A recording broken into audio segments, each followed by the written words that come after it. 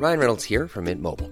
With the price of just about everything going up during inflation, we thought we'd bring our prices down. So to help us, we brought in a reverse auctioneer, which is apparently a thing. Mint Mobile Unlimited Premium Wireless. How to get 30, 30, bit to get 30, bit to get 20, 20, 20, bit to get 20, 20, bit to get 15, 15, 15, 15, just $15 a month? Sold! Give it a try at mintmobile.com/switch. $45 up front for 3 months plus taxes and fees. Promo rate for new customers for limited time. Unlimited more than 40 gigabytes per month. Slows full terms at mintmobile.com.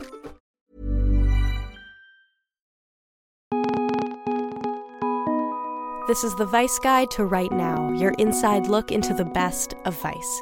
It's Wednesday, February 5th. I'm Sophie Casas.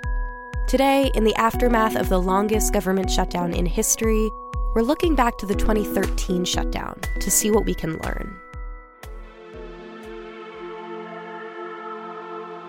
This most recent government shutdown left many federal workers working without pay for 21 days, as opposed to 16 days in 2013.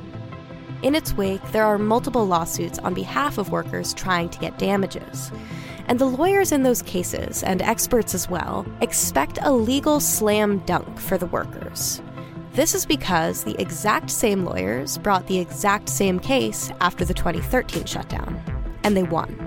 So today, I've got journalist Will Greenberg in the studio with me to parse this all out.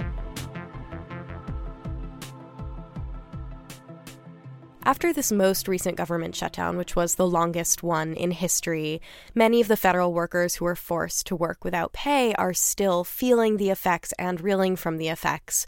And now we see that multiple lawsuits have been filed to try to get these workers their money for damages. What are the lawsuits arguing? There are multiple lawsuits for this shutdown right now, and the one that my story focused on was one filed by this law firm, Caljarvi, Chusey, Newman and Fitch, along with the American Federation of Government Employees. This argues that the federal government committed a violation of the Fair Labor Standards Act, which is an act that it's in the name, it regulates things like minimum wage and, overtime pay, child labor, et cetera. So the claim is that because the government didn't pay the workers on time, they violated the FLSA. So the law says that they are due the back pay, the money that they should have been paid in the first place, and damages that is equal to the amount that they were owed. So effectively, it means that they would be getting double pay.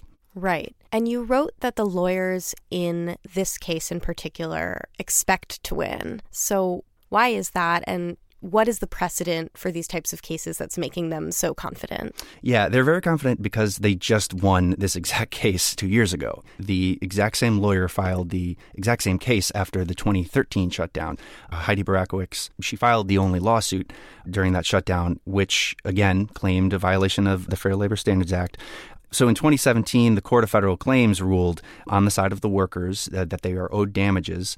And because it was the exact identical case, a late payment because of a shutdown, we have the exact same case here. They're pretty confident they're going to win. I've spoken with a couple lawyers who agree, it's a pretty straightforward instance of just having to prove whether the government is liable. And they just did that. So they're feeling good.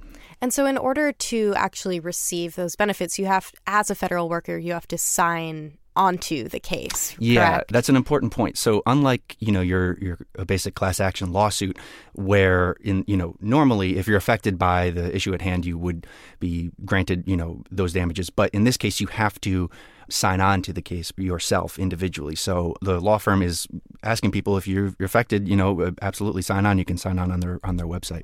So the case was won for the 2013 shutdown in the sense that the workers are legally owed money for damages. But have they actually received that money yet? Not yet. So they did receive their back pay. So the money that they should have received just for, your average paycheck, the 2013 workers got that within 2 weeks of the shutdown ending. What they're still waiting on is their damages that the court ruled in 2017 they are owed because of the violation. So this is actually not that surprising. Barakowicz tells me, litigation takes a long time and these calculations also take a long time because the shutdown started, I think it was a Tuesday, the 2013 shutdown, meaning it was in the middle of a pay period. So each individual person with different overtime and different hours and pay scales, they have to calculate all of those payments. So funnily enough, the lawyers tell me I did not hear back from the Department of Justice, but they're in charge of calculating all of the payments, and they were shut down yet again. And right when they were reportedly getting close to sending out all of the payments. So another shutdown has delayed payment for these workers yet again. So now that things are back up and running, I checked with the lawyers yesterday. They say that DOJ is close to getting the money for those damages for the 2013 case soon. So did you find that there were workers who were part of the 2013 lawsuit who are now signing on to these newer lawsuits who are part of both shutdowns? Yes. The lawyers told me that, they don't have an exact number of people who are involved in both cases, but it's likely there's a lot of overlap considering, these are stable federal government jobs that people stick around in for a long time. So, and I know, I spoke to at least a couple people who are still waiting on damages and who plan to sign on to this current suit. But one thing to note is that the lawyers do expect things to move much more quickly this time, considering the court just proved that the government was liable 2 years ago. And that was the issue that took 4 years of litigation. This time it should be quicker. And considering this most recent shutdown, it started on a Friday. So the beginning or the end of a pay period, however you look at it, it was neatly just 2 missed paychecks. So it should be easier to calculate as well. So they're hoping that the timeline should be quicker. Was there any frustration from some of the people you talked to that they are having to go through these motions again, that they even have to sue the government in the first place when they already did this in 2013? Absolutely. I mean, the one thing that, the head lawyer Barakowicz has been saying is, they shouldn't have had to sue at all to get any of this money. But on top of that, especially after 2013, they were hoping that there would be some sort of system put in place that would prevent this from happening again. Similar to another lawyer in the firm, Zach Hennigy, brought up the Pay Our Military Act from 2013. Under Obama, Congress passed a law allowing members of the military to be paid during a shutdown. It only lasted for a year, but the point is that there is precedent for making sure that people get their money if they're going to be working. But yeah, absolutely, people are frustrated that they have to go through this again and are really hoping they don't have to anytime soon. Yeah, and the case that you focused on is one of many. Can you talk a little bit about some of the other lawsuits that have been filed recently? There's a couple different lawsuits that claim a violation of the Fair Labor Standards Act, and there's also other suits filed by individual unions and different other worker groups. One interesting one is a case that argues that the shutdown violated the 13th Amendment because forcing people to work without paying them is slavery, they argue, and that the coercion of forcing you to come in or else face a penalty or lose your job is akin to slavery. So, we'll see where those go. But I think, the one that's going to probably be the most fruitful, considering, again, we just did this 2 years ago, is probably these FLSA suits. And it gets pretty expensive to be sued from all these different law firms and angles. So how much has the shutdown cost the U.S. so far?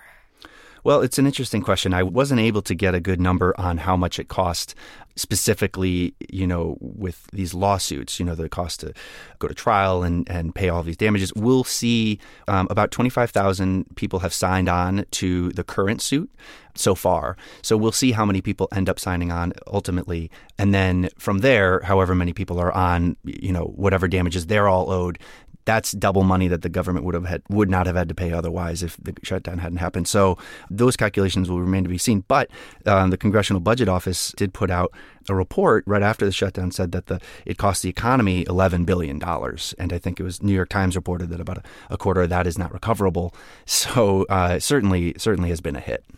Yeah, definitely a huge hit. And I'm curious about the state of some of the people that you talked to and how it hit them personally. The shutdown was the longest in history. It was extremely long. And the president seemed to kind of make light of how serious the effects could be on individuals and their families. So how are the federal workers that you spoke to feeling right now? And if they were affected by the 2013 shutdown as well, did they feel differently then than this year? Yeah, I did talk to a couple people who were affected by both shutdowns. Randy Sumner works in Jessup, Georgia, as a prison counselor. He's been there for 29 years, so he's seen, I think, about a half a dozen shutdowns throughout his career. And he's still waiting on somewhere between $400 and $500 from 2013. But he did tell me, at this point, that money isn't factored into his budget, obviously. But he said it's disheartening to have to be forced to come into work knowing you're not going to get paid, or just that the stress of having to go through that, and especially not know how long it would take. For him personally, he told me that his wife worked a full-time job, and they were able to dip into their savings, but they really, if the shutdown had gone on any longer, they went a whole month without getting paid. It's 2 whole paychecks, and would have been really tough if they had to keep going like that. I also talked to Sandy Parr, who's a cook, supervisor, and nurse in a facility, also a prison facility in Rochester, Minnesota. She told me she worked 90 hours of overtime during this past shutdown. She also is waiting on damages from 2013, but she said this one was different because, as she put it, we've never had a president get up and say, I'm willing to let this go months or a year, however long it takes. I don't really care. And she said it was really scary for her and, the rest of the people she works with. She's the head of the local union there, and they had to put together a food pantry for their employees so that they could get through that month. What she was saying was that people were really afraid this time because they just didn't know how long it was going to take. And the one great line Randy gave me, he said it just doesn't feel good to feel like a pawn between mom and daddy. And I think people that, I spoke with at least really do feel that added stress of this ongoing battle that they have to bear the brunt of. Yeah. So looking forward, what do you think we're going to see in the coming months or the coming year with these lawsuits? So the government, I believe, has until March to respond to the complaint, and then the case will move on from there. Obviously, it's hard to predict how long litigation takes, but the lawyers are hopeful that this will be resolved in a lot sooner than the 4 years it took last time. And, as for future shutdowns, the government is funded until February 15th. Basically, Sandy told me she's preparing for another shutdown. She's getting her office ready. They're making sure people have all of their timesheets in order and have everything organized so that if they need to file another claim or, do whatever else needs to be done come another shutdown, that they're ready. Well, thank you so much. Absolutely. Thank you. You can read the full story at Vice.com.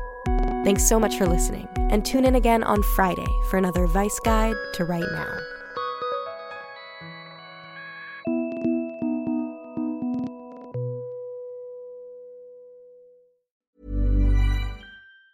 Normally, being a little extra can be a bit much, but when it comes to healthcare, it pays to be extra. And United Healthcare makes it easy with Health Protector Guard fixed indemnity insurance plans. Underwritten by Golden Rule Insurance Company, they supplement your primary plan, helping you manage out-of-pocket costs without the usual requirements and restrictions like deductibles and enrollment periods. So when it comes to covering your medical bills, you can feel good about being a little extra. Visit UH1.com to find the Health Protector Guard plan for you.